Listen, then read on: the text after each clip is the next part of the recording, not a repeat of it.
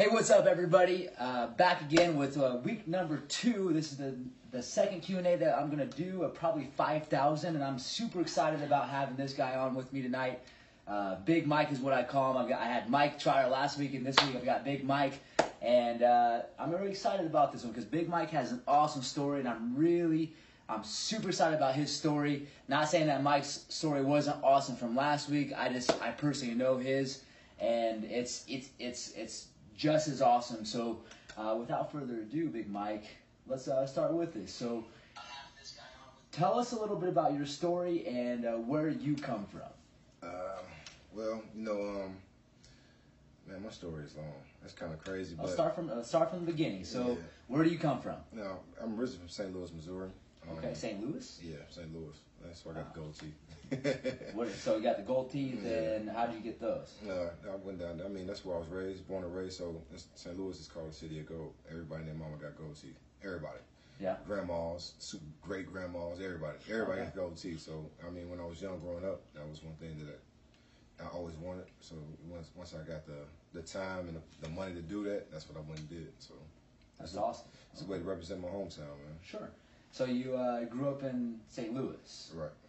Awesome. Okay. So I guess my question to you before we can dive into the past a little bit, who are you and what do you do right now? Who I am as a person. What I do right now is I'm a personal trainer, first of all. Okay. Personal trainer at Gold's Gym. Okay. First of all, I'm a personal trainer. Besides that, I cook a little bit too.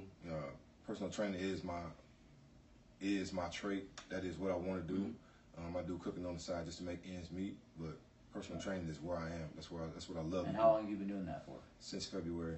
It's February this year. And how's that been going for you so far? Yeah, it's been going great, if you ask me. I love it. You know what I'm saying? I love it. I really do love it. I would rather do that more than I'd rather do anything else. Sure. And now let's take it back a little bit. So now we have a little context about where you come from, and and you talked about how you're a trainer now, and you've been doing that since when? February. Right. Awesome. So you said you were from St. Louis. Right. Okay. So tell me about how that was, and kind of start walking me through where you come from and where you are now. I was in St. Louis until I was like maybe 13 or 14 years old. Mm-hmm. And, when I lived down there, it was kind of crazy. I seen a lot of stuff that, it kind of formed me. And I'm glad my people moved me up here to Illinois because, like, I seen people get stabbed. I seen people get killed, you know what I'm saying? And, it was like a way of life down there. You know what I'm saying? It was a lot faster than what it is here. How long did you stay in St. Louis for? Until I was like 13 or 14. 13 or 14? Yeah, 13 or 14. So I was old enough, for my mind to mold and be down there and know a couple things, see a lot of things, that I didn't understand at the time. But like I said, as I got older, I'm kind of glad that I did move up here to Illinois because I would have probably been into a whole lot of stuff that I really didn't. What are some things that you learned while you were down in St. Louis all the way to the age of 14? What are some things that you learned? It was good to mind my own business. Okay. It was good to mind my own business. If I seen something, keep walking. If it didn't involve me, keep it moving. Don't delve into other people's business. And then, it was a lot of stuff I seen I didn't understand. Like I said, I didn't understand a lot of stuff at that time, but as I grew older, I did understand it, and I'm glad my people made that move to get me up here to Illinois. Okay, so you came to Illinois, and where did you move to in Illinois? We came to Bloomington first. We moved to Bloomington for like 6 months, and then we moved to Peoria. Okay. So we moved to Peoria. I went to a little bit of school up there for a little bit, and then we ended up moving back to Bloomington. Wow. So you moved quite a bit, back and forth. Yep. And we moved back to Bloomington. And when we came back to Bloomington, we kind of stayed, and this is where I've been ever since. Wow. And now, take me through that a little bit. So you came to Bloomington, and then you moved to Peoria, and you moved back. Right. Okay. So what happened? Why did you move, back and forth between those areas? At the time, my pops was a respiratory therapist. Okay. So with him being a respiratory therapist, he moved wherever. Which pop's name? Greg. Greg. Yeah. Okay. So he moved wherever the money was and whatever the opportunities presented itself. So with him being being a respiratory therapist, he found good work in Peoria, and then he found good work back here in Bloomington for a small company where he made more money. So he came down here, and he felt that it was a better move for us to be in Bloomington. So it's where we came, and that's where we stayed. Okay. And how old were you when you came back to Bloomington? I want to say I was still pretty young. I was like 15 years old.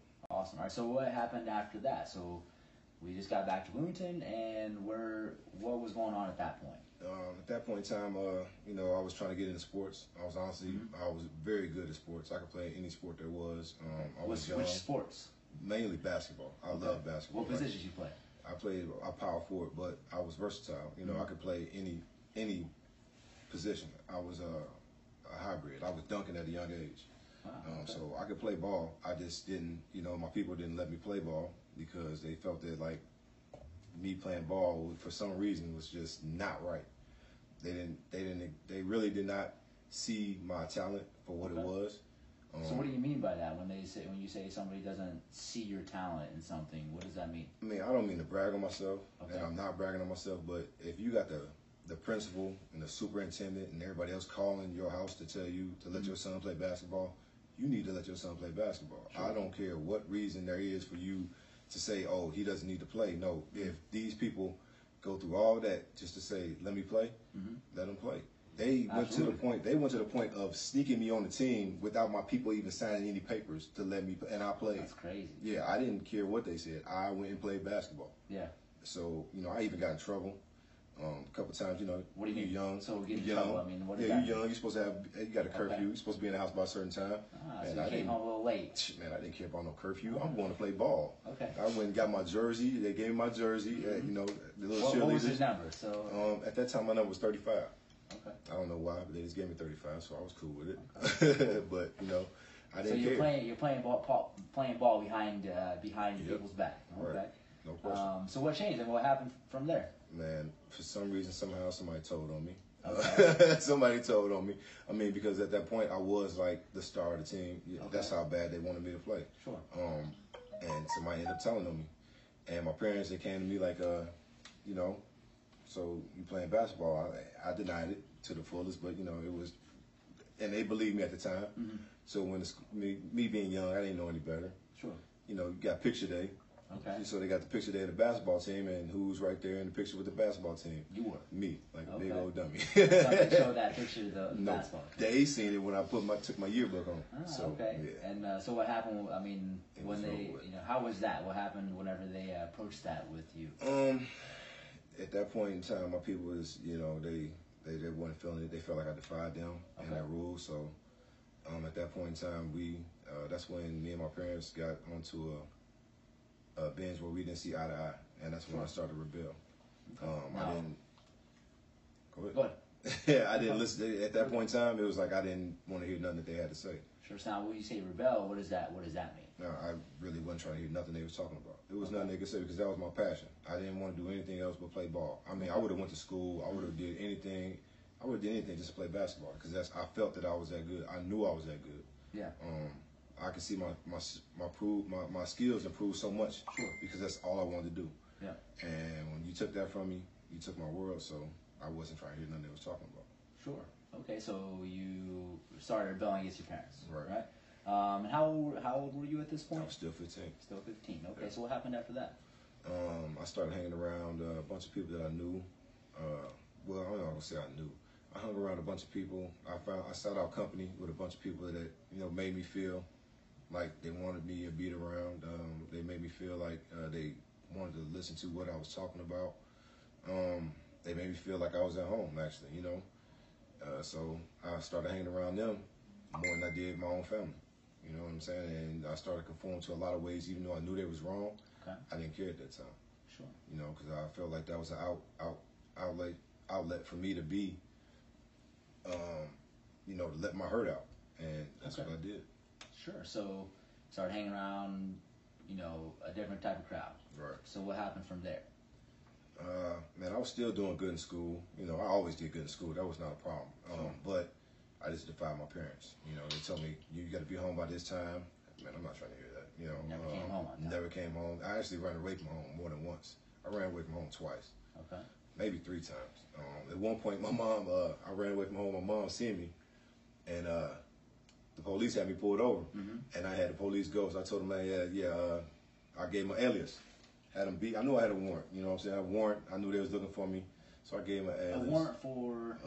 Man, I did something. I don't know what it was at the time, but I had a warrant for my arrest for something. Okay. and she knew I had a warrant. And for some reason, I just seen her drive by, and she seen me. She knew it was me.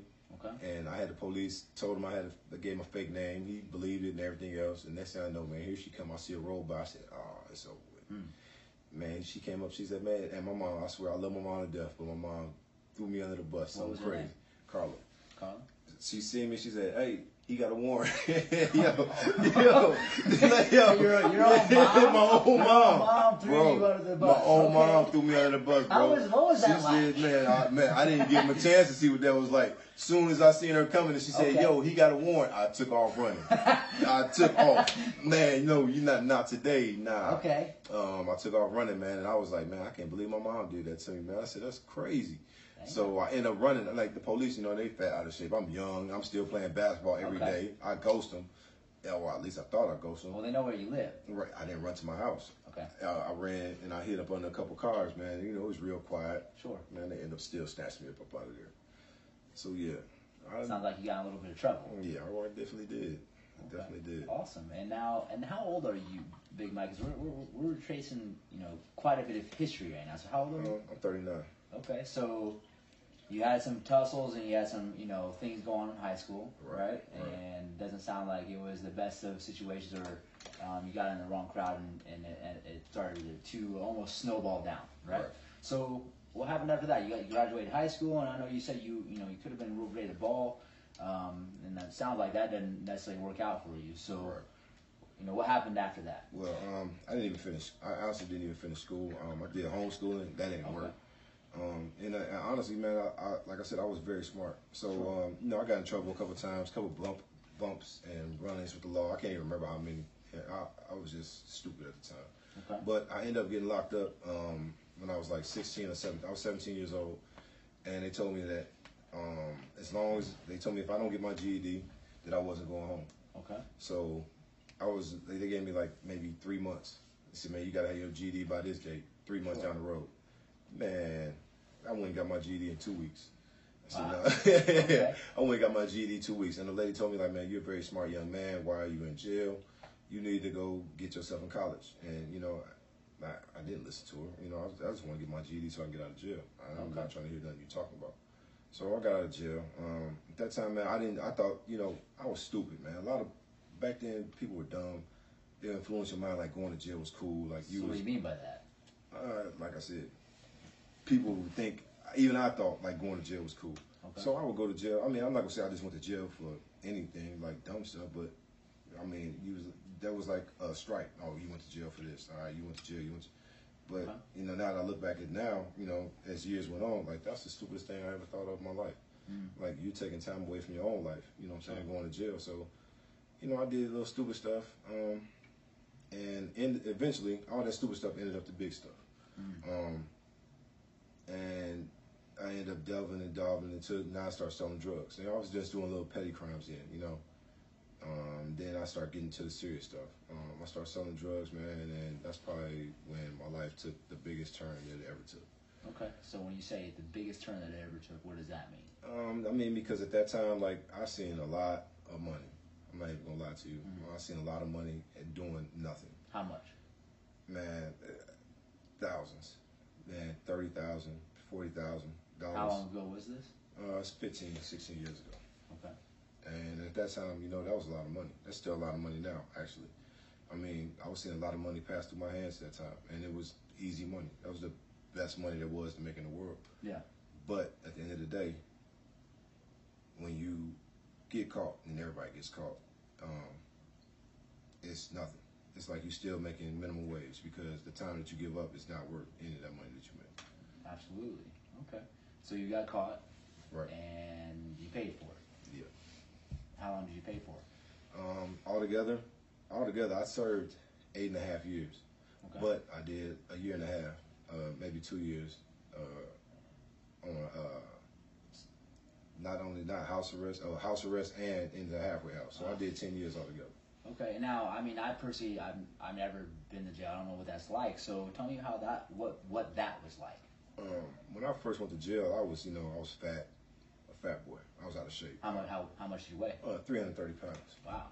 Right. Okay. So I was super fat, And you know, at that point in time in my life, that was like the lowest point in my life because at the time when that happened, when I got locked up, first of all, I didn't get locked up, and I'm gonna set the record clear right now. I didn't get locked up or catch my case because of me. All right, love it out. Let's go. Yeah, I'm not gonna brag or nothing like that. I mean, I can because that's what I do.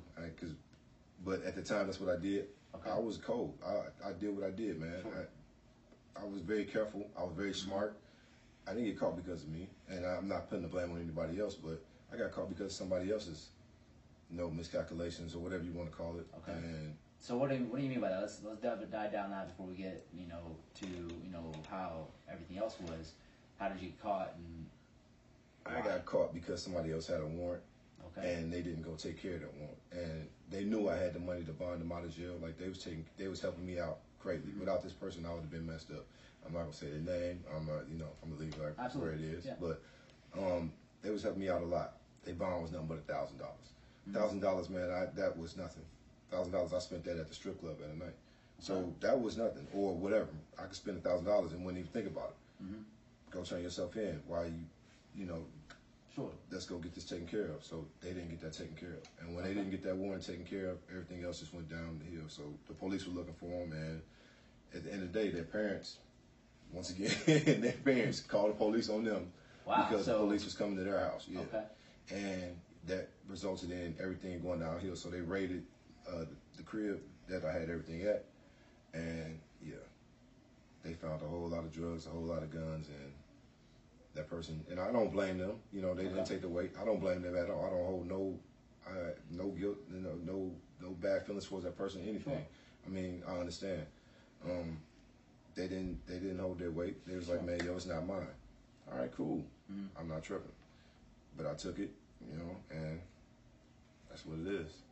Okay, so it sounds like this is it sounds pretty frustrating at that time. Right. Okay, and let's fast forward a little bit. You got caught, and you got sentenced a little bit. Right. What was that like? What was being in jail like? Describe that to me. Being in jail is messed up, man. Like I said, at that whole point in time, like my life was like all messed up, man. I had just lost my grandfather, you know what I'm saying, and that was one of my main male figures in my life. You just lost him? Yeah, I had just lost him like right before this raid happened. Before the raid happened, I lost my grandfather, Robert. And like 2 weeks later, I lost my father. So at that point in time, I was the oldest male in my family, you know what I'm saying, or the oldest male that had anything to do with my immediate family. Yeah. So that kind of put me in a position where I was, the head of the household. Not only the household, but of my whole immediate family. Things rolled down pretty quickly. All right. And then the raid happened, and then after the raid happened, I get locked up. Wow. And what did your grandpa and father die of? My grandfather, he died of basically natural causes, but, he had diabetes, and he had lost... How old was he?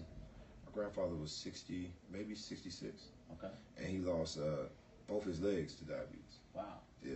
And my grandfather, my father, he died from cancer. Never did a drug in his life. Okay. Never smoked anything in his life. Never drank a hard drink in his life. None of that. Okay.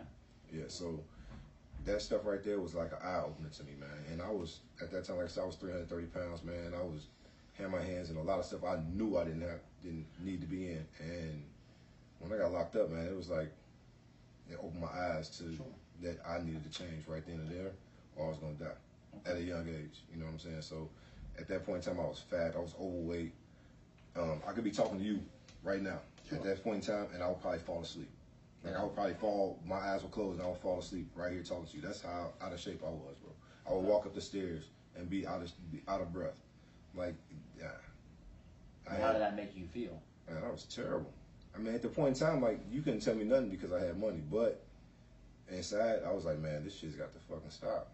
And I mean, that's real talk. Like, I said, man, after I see my pops and my grandfather, I said, man, yo, nah, I can't have this happen to me, man, no. And I seen it happen. Yeah, and then you got locked up right afterwards. So what did you do to change that? I mean, and I know how things are going, but tell me a little more about that. The first day I got to jail, I had just had to have surgery because my esophagus had closed up on me. Wow. So my esophagus had closed up on me. I couldn't breathe. I barely couldn't swallow. I couldn't eat. They had to have surgery. So they opened my esophagus back up. I'm like, man, I'm fucked up. I mean, that's just Man, real it sounds talk. like you had a Right. lot I just said, of- man, you had a lot of things I'm going literally on got to at get that myself time. in order, man. And I looked in the mirror, man, and I was like, I'm looked in the mirror and I was like, man, how? Like, how did I even let myself slip like this? I looked at my face. My face was super fat. My neck was fat. My stomach was hanging over my clothes. I'm like, this like, nah. I'm like, this is not what's up, man. And I was only 25, 26 at the time. I said, man, nah, man, I look busted and disgusted. I feel busted and disgusted. And I said, I don't want to feel like this anymore. And I knew if I didn't change my life right then and there, man, and I knew I was going to die. Plain and simple. That's all it was. I knew I was going to die at a young age. I would have had diabetes, high blood sugar, heart problems, all that. And that's not the life I wanted for myself. Sure. That's awesome. And that, man, you just unloaded a lot of things going on. You had surgery in your esophagus. How does that even? Where does that come from? Man, it came from over drinking, overeating, abusing my body, man. And did you have the surgery while you were in jail? Man, I had this surgery 2 days before I got 2 days arrested. before, okay. So you were 2 out, days just before I got out of the arrested. hospital. Right. Just out of the hospital, still healing up. It was right before Christmas. Just bought my kids all their Christmas gifts. Yeah, bought all my kids all their Christmas gifts. How many kids do you have? I got 3. What were the names? Alexis, Ariana, and Mike Jr. Wow. Yeah. And what did you get them for Christmas? Man, I can't even remember, but they had a whole car full of stuff. You know, I bought them everything. And, man, I got arrested right after I bought all this stuff for Christmas.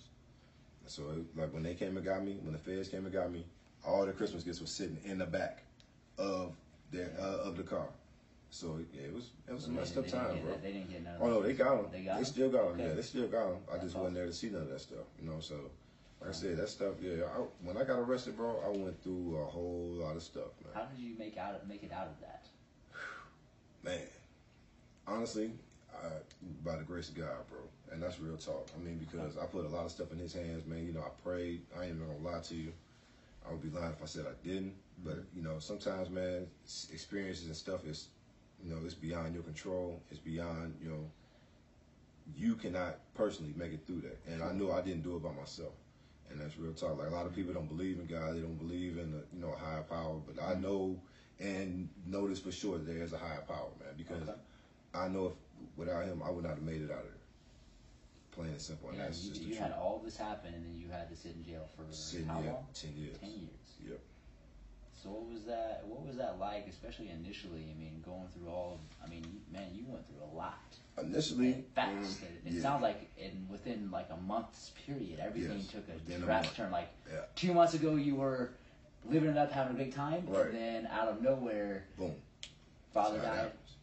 grandpa Grandfather died. Yep. You were about to buy presents for your children, Right. so it was Christmas, Right. and on top of that, you just had surgery. Right.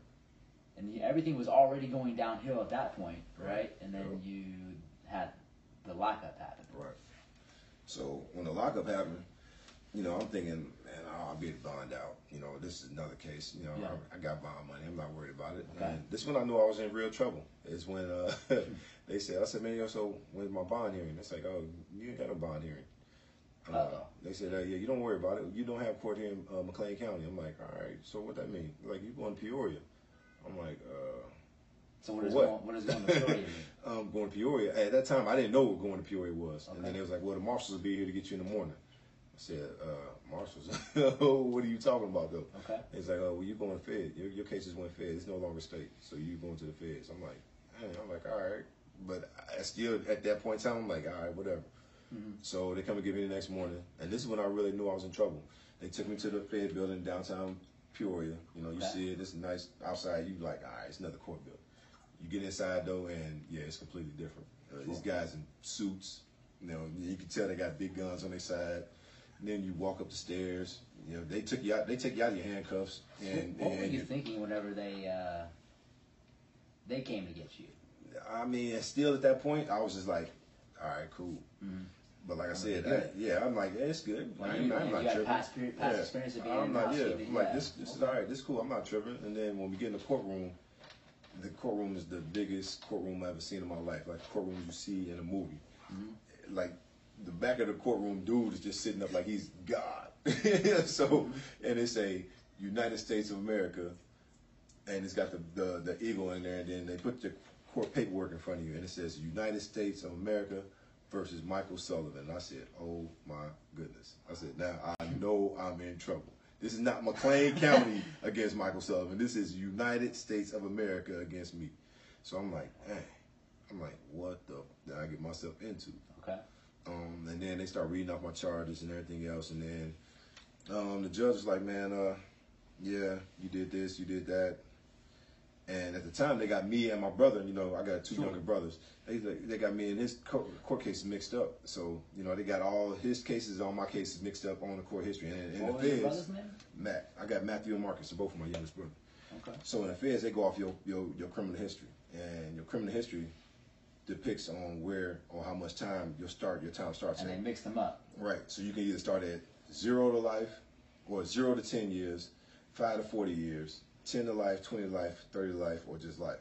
Mm-hmm. So I'm like, all right, you know, whatever, man. He get to talking to me. He's like, yeah, he's like, with your past record, yeah, you get you get no less than mandatory life. I said, ho. I said, man, you got the I said, you got the wrong person, man. Yeah. Okay. I said, you got the wrong person. He's like, man, get your client. I said, nah, I ain't gonna get your client. I said, man, I was quiet until then. I'm like, nah, you got the wrong person. Y'all need to go back and do some history or something, because there's no way I'm looking at mandatory life. Okay. And I mean, but long story short, they ended up getting it right. I wasn't looking at mandatory life. They got us both. They got both our records messed up. Okay. But at that time, I'm like, man, mandatory, man, fuck you got me fucked up. Okay. Straight up, mandatory life. Shit, I didn't kill nobody.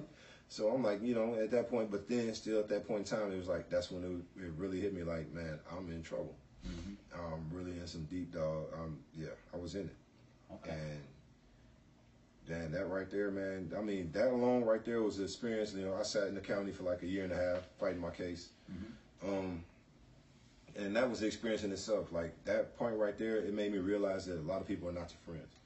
A lot of people, man, a lot of people, they could be around you every day, all day, but at the end of the day, man, they're just using you for what you were. Okay. I mean, and they can say they have your back. They can say, man, that's my dog. They can even say that they're your cousin, even though they know you're not your cousin. And you can even say that that's your cousin, man. I love them, boo. But when you start seeing signs in people, man, that there's disloyalty at any point, you need to cut them people off, man, because them people are not doing nothing but leeching off of you, man, and for what you're best for. That's it. And I didn't see that at the time, man. And there's a lot of people that was around me at that time that I was taking care of, man, that, you know, that was a time where I needed people to be there in my corner, bro, and not one of them was there. You know what I'm saying? So instead of me using that as anything else, I use that as motivation for me to become a better person. Sure. And I use that for me to, you know, and I said, man, you know what? I'm going to take this time, man. Not only am I going to become smarter, but I'm going to look better, and I'm going to feel better, and I'm going to become the baddest motherfucker that any of these people going to see. Okay. Plain and simple. And that's when the transformation began, bro. Like, not only outside, but it began inside. So what do you mean by that?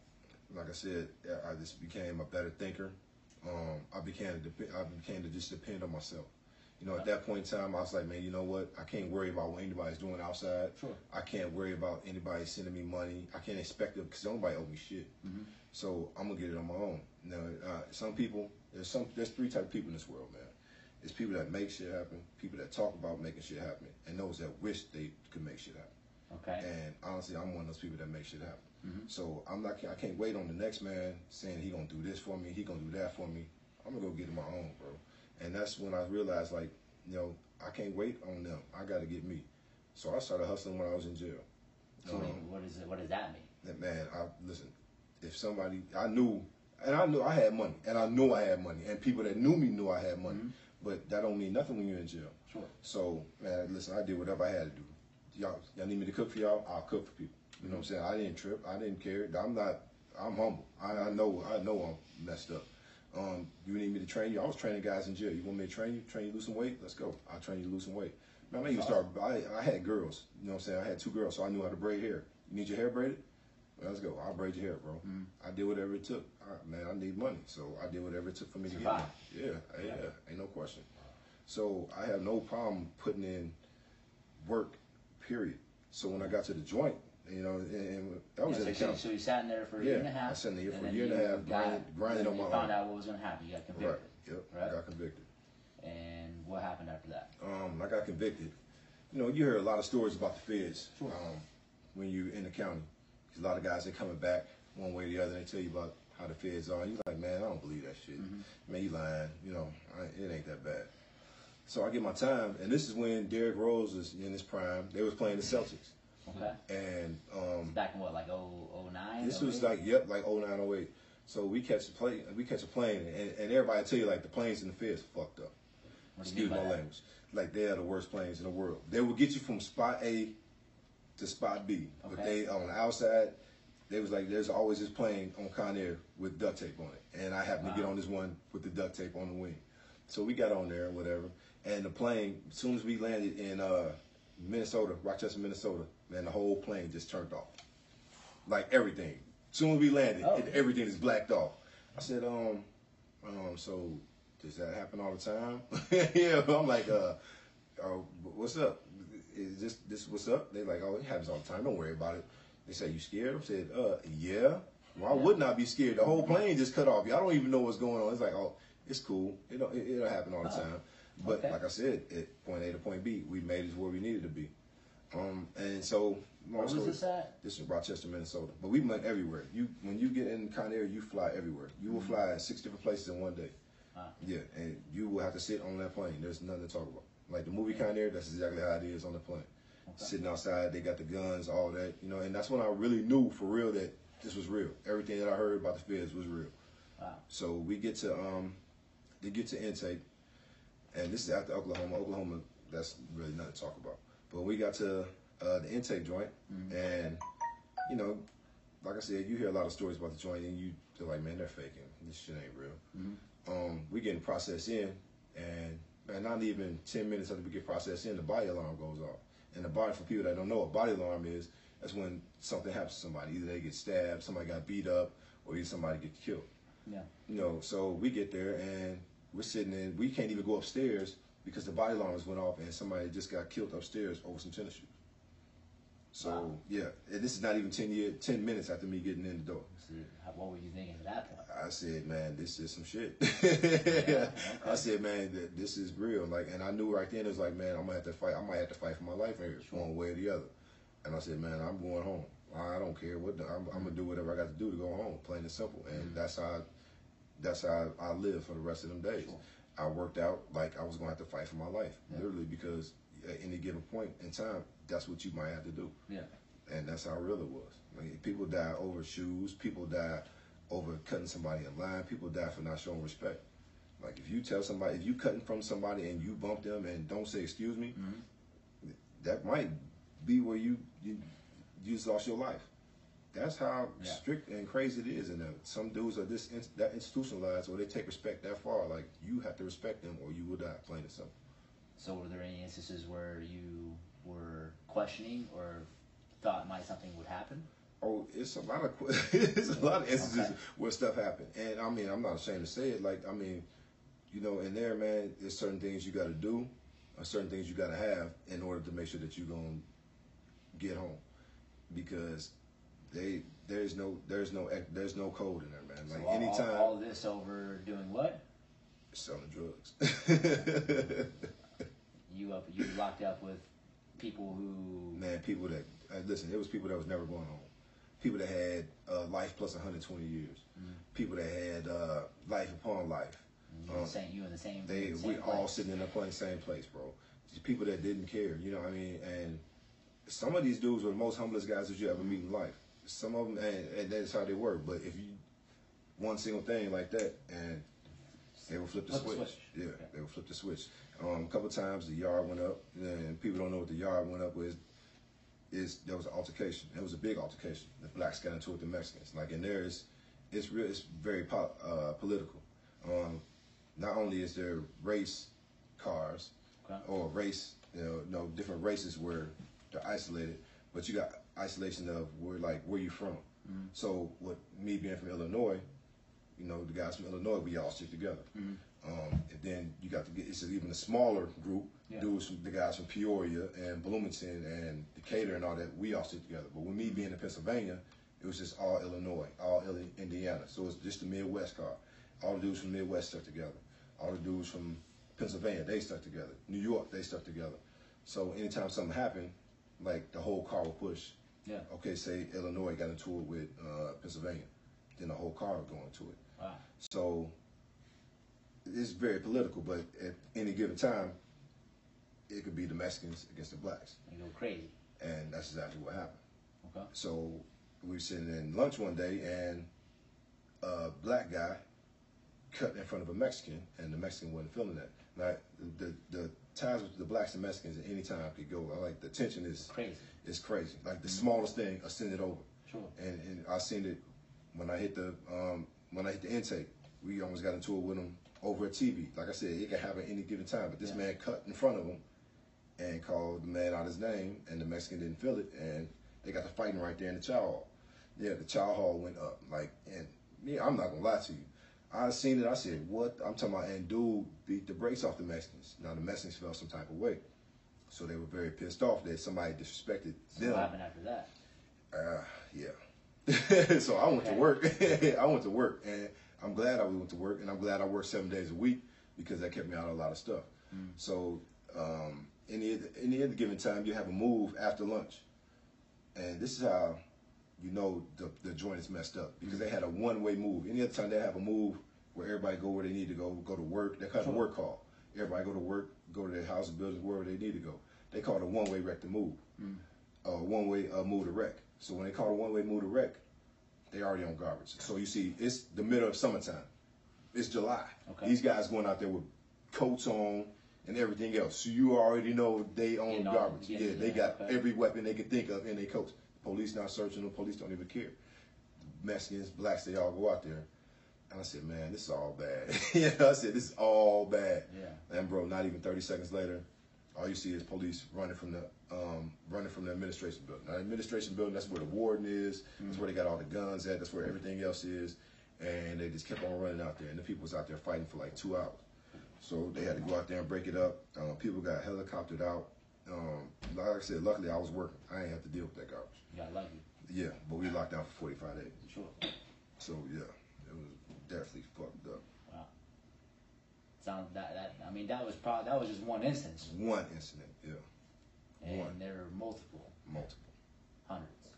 I'm not gonna say hundreds, but it was a lot. There was different things that made me realize, like, man, this is not worth me coming to jail, bro.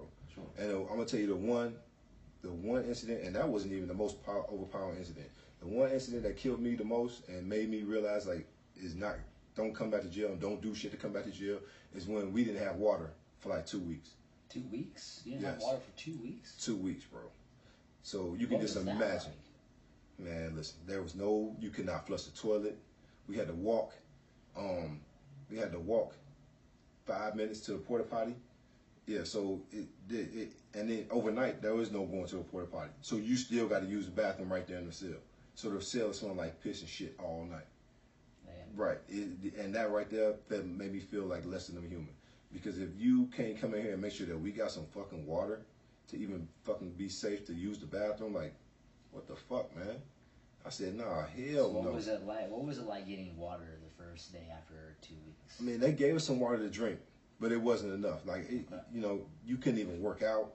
You could barely even take a shower. You couldn't do none of that shit because you walking around funky already as it is. Yeah. You can't even wash your ass. You taking a shit. It smelling like shit and piss in the fucking cell. So you gotta, man, that shit was horrendous, bro. You gotta melt. We had to melt snow in the pots that we cooked just so we could have water to clean the dishes in the kitchen. Wow. And I said, man, you know what? I'm not eating shit out of here. Y'all got me fucked up. I'm not eating this shit. I said, man, I'm not serving nobody this shit. I said, y'all gonna have to do what y'all got to do because I was the grade one cook in the kitchen. I said, man, listen, I'm not gonna be responsible for that shit. I'm not, nah. I said, I'm not cooking that shit. I'm not doing none of that shit. Y'all gonna have to take me to the hole. Do what y'all gonna want to. So I'm not serving nobody that shit. I just seen a dead bird in this fucking pot with the snow that y'all got me boiling. I'm not, hell no. I'm not taking that shit out there, man. Y'all got me fucked up. And that right there said, I said, man, you know what? I already knew I wasn't coming back to jail. But that right there solidified all that shit. I said, I'm not coming back to jail, man. I promise, I can't do this shit. Okay. So now let's fast forward a little bit. Where you got out. So what was that like getting out? Like what would Man, it was a culture shock. It was a culture shock. So what was different? Let's talk about what's different. So you went to jail in what year? I went to jail in 96. 96, and what year did you get out? Not 96, 2006. 2006? Yeah, 2006. So what was it like when you got out? Man, completely different. When I went to jail, everybody had Nextel phones. So when I came home, now you got these touch screens. And I get a cell phone when I get, because first of all, I caught the bus. Okay. And I was all the way in Pennsylvania, so I caught the bus. And I didn't even go to sleep. Like, I stayed up the whole way. I caught the bus in New York, Pennsylvania, so I caught the bus to New York, caught the bus from New York all the way to Cleveland, and I stayed up the whole time. Wow. Even to Chicago, I stayed up the whole time. I wanted to see everything. I said, I'm not closing my eyes. I've been going too long not to see everything. I said, so what was that like? What was different? Like, tell me, I mean, besides the phones, what are some things that you noticed? Everything was different. The way the people dressed, just being around people was different. Like I said, it was a culture shock. I couldn't be around people. Okay. At first, it took me a while to even be comfortable to be in loud spaces because, like I said, in there, it's different. It's very quiet. Yeah, it's very quiet.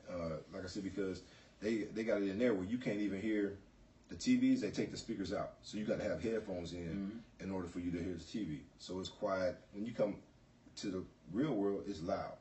So I'm like, oh man, I can't. Hell no, I can't deal with this shit. Yeah. I was institutionalized a little bit, not completely, but a little bit, and I was just used to the quietness. And I was like, man, nah, y'all got to get me to where I'm going. Right. I can't take this. Nah, this is not what's up. But I was happy to be on the bus. On the bus, it was cool. The first time I went to Walmart, I'm like, nah. I said, man, it wasn't even Walmart. It was just the people. Okay. Just being around that many people at one time, and I was like, man, I can't do this. Nah, y'all gotta get me back to the halfway house. And it took a while for me to get adapted to all that, man. Like being out here, How long did it take? Honestly, probably about a good year. Yeah. It took about a good year, man, for me to get used to being around people. Okay. And getting adapted to being in stores and all that stuff. Like, it take a lot. A lot of people don't understand, man. When you come from a confined place like that, man, just coming home and being around other people that's not used to being in an environment like that, it's completely different. But I was cool with it. That's what I wanted. I didn't want to be in there. I wanted to be out here. So I knew I had to adapt fast, quick, and hard. So you got out. Right. And how did that feel? Like, the first initial feeling before we move on, how did that, like... It didn't even seem real, honestly. I mean, it didn't seem real at first because you go from one day having somebody telling you what you're going to eat, or telling you what time you're going to go in your cell or your room, or telling you what time you're going to be able to take a shower, or basically controlling your life to now you got the freedom to do what you want to do. So you got your freedom back. Yeah, it didn't feel real at all. Like, it's one of the best feelings in the world. It is the best feeling in the world because I had all the control of my life back. Yeah. And I didn't have to look over my shoulder. Awesome. So you spent about a year and a half at your house. Yeah. And so what happened after that? What got us to today? So how did we get to, being a personal trainer? Like, what made you want to do that in the first place? Like, you got out, and it sounds like you got into pretty good shape. You were training other people inside, right? Right. You had some clients, right? So what made you want to become a trainer, and really start trying to help other people at this point in their life? What made me want to help people is that I knew that deep down inside that when I started seeing a lot of people out here, and I seen how they that look in their face, I seen that same look in my face when I looked in the mirror, and they need help. They're screaming for help. They just don't know how to ask for it. Okay. And when they do ask for it, they still need a push, and they need to see a real life experience. And I love helping people. Sure. Because for some reason that's like the best feeling in the world. You know what I'm saying? Where does that come from? And I know we've talked about your past a little bit. Where does wanting to help people, as bad as it sounds like you say you do, where does that all come from? It probably came from my parents. Because regardless of what my parents not letting me play ball, they still instill good qualities in me. Okay. So that came definitely from them and their upbringing. Helping people. That's something that I always did, regardless of what road I went down. I still help people. Like, you could call me any day. If I got it, you got it. If I mess with you, if I got it, you got it. I don't care what it is. I'll give you my last. I'll give you whatever. But so like I said, I love helping people because at the end of the day, it makes me feel better about myself. So if I can help somebody reach their goals and make them feel better about themselves, that's gonna help me feel a whole lot better about myself also. Definitely. And it sounds like making yourself feel better at this point is super important to you. Right. So, I guess my question to you would be, and let's kind of backtrack a tad bit. You talked about how you do this because your parents had done some things for you at the past, right? Right. And now you help people out because you said that you like you like to help people because it makes you feel good. Right. Does that make sense? Right. So why now? I mean, you could have and I know you said you got out and you've been out for a while. Right. You could have waited another year and a half to become a personal trainer and start to help other people, and you could have started right away. So what was it that said, you know what, like I want to do this so I can make myself feel better, but not only that, I can help other people not feel the way that I feel whenever I look at myself in the mirror. Right. I mean, honestly, when I was locked up, being a personal trainer was what I wanted to do. Period. Because when I was locked up, I read stuff, you know, to make myself more acquainted with the human body.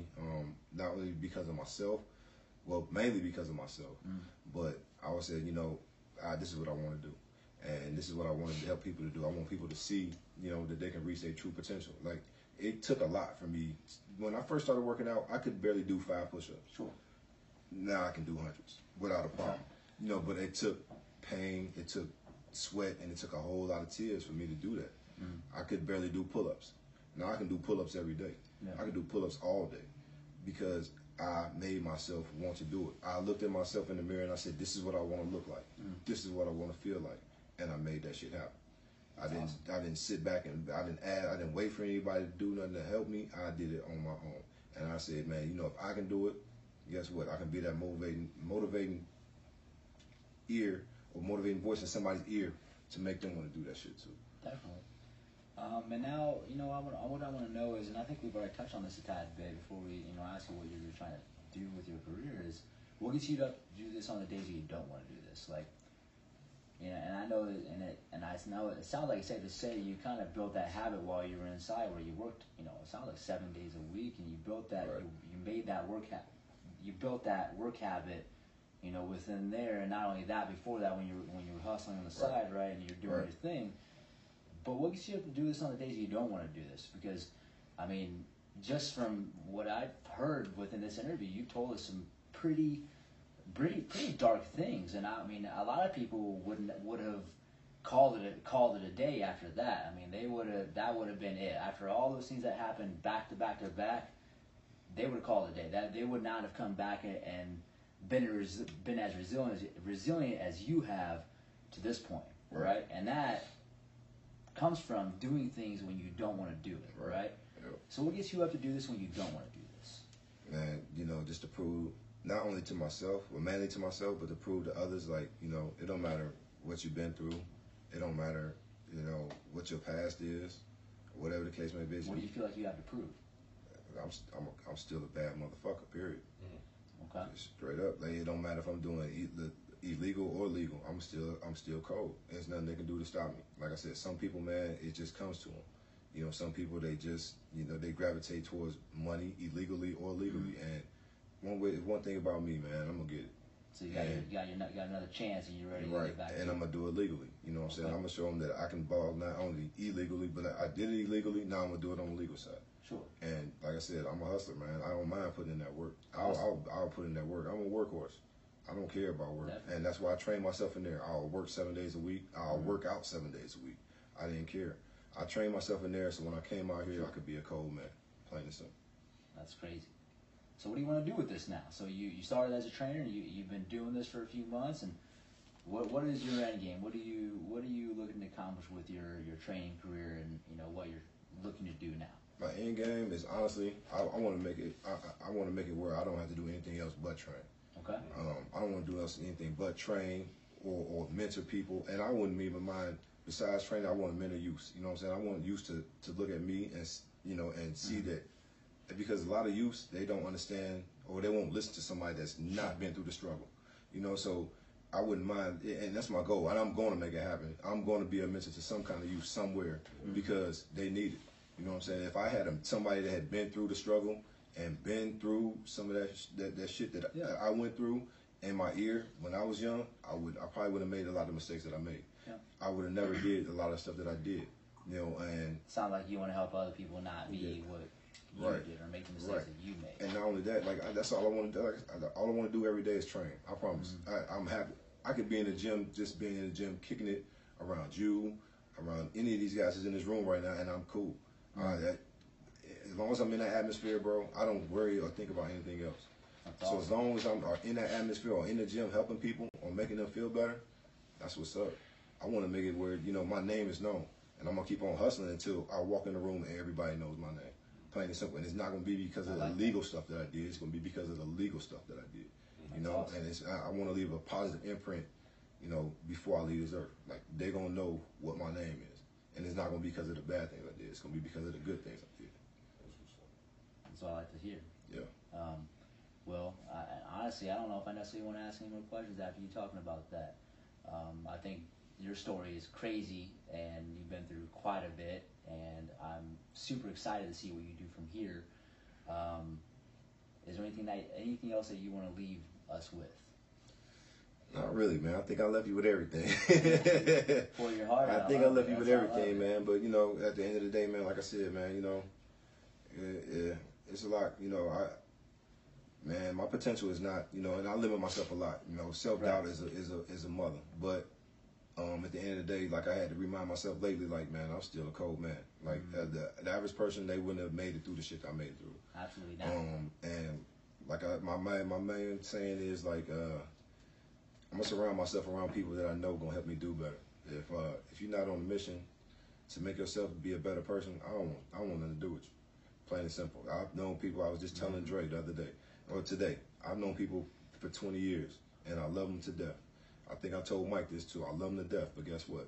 I can't have any dealings with them, bro, because they're not. Their mindset is back then, and I'm moving forward. Yeah. So if you're not moving forward, you're moving this way, you're moving that way. I can't have no dealings with you. Because all I see is forward, man, and that's it. And that's all I want to see. That's awesome. Well, with that in mind, that's awesome. I mean, I'm excited for you. I'm really excited for you. Thank you for sharing your story. And I know the people that listen to this, it'll go to the right people. So with that in mind, we're going to wrap it up. Outside of that, what's your IG? I mean, now let's give us some ideas on how we can connect with you. So what is your Instagram? And how can somebody that watches this get a hold of you? Instagram is Super Sully 6, so it'd be Super_Sully 6. Super Six, the number 6. Sully 6. Yeah, Okay. Sully 6. Sully Right. 6. All right. Well, if you're watching this and you don't follow him, you better, because he does. If you made it this far, then you just listen to his entire story, and you know how awesome and how incredible this guy is. So, without further ado, you know who I am, Coach Kurt.fit on Instagram, and we out.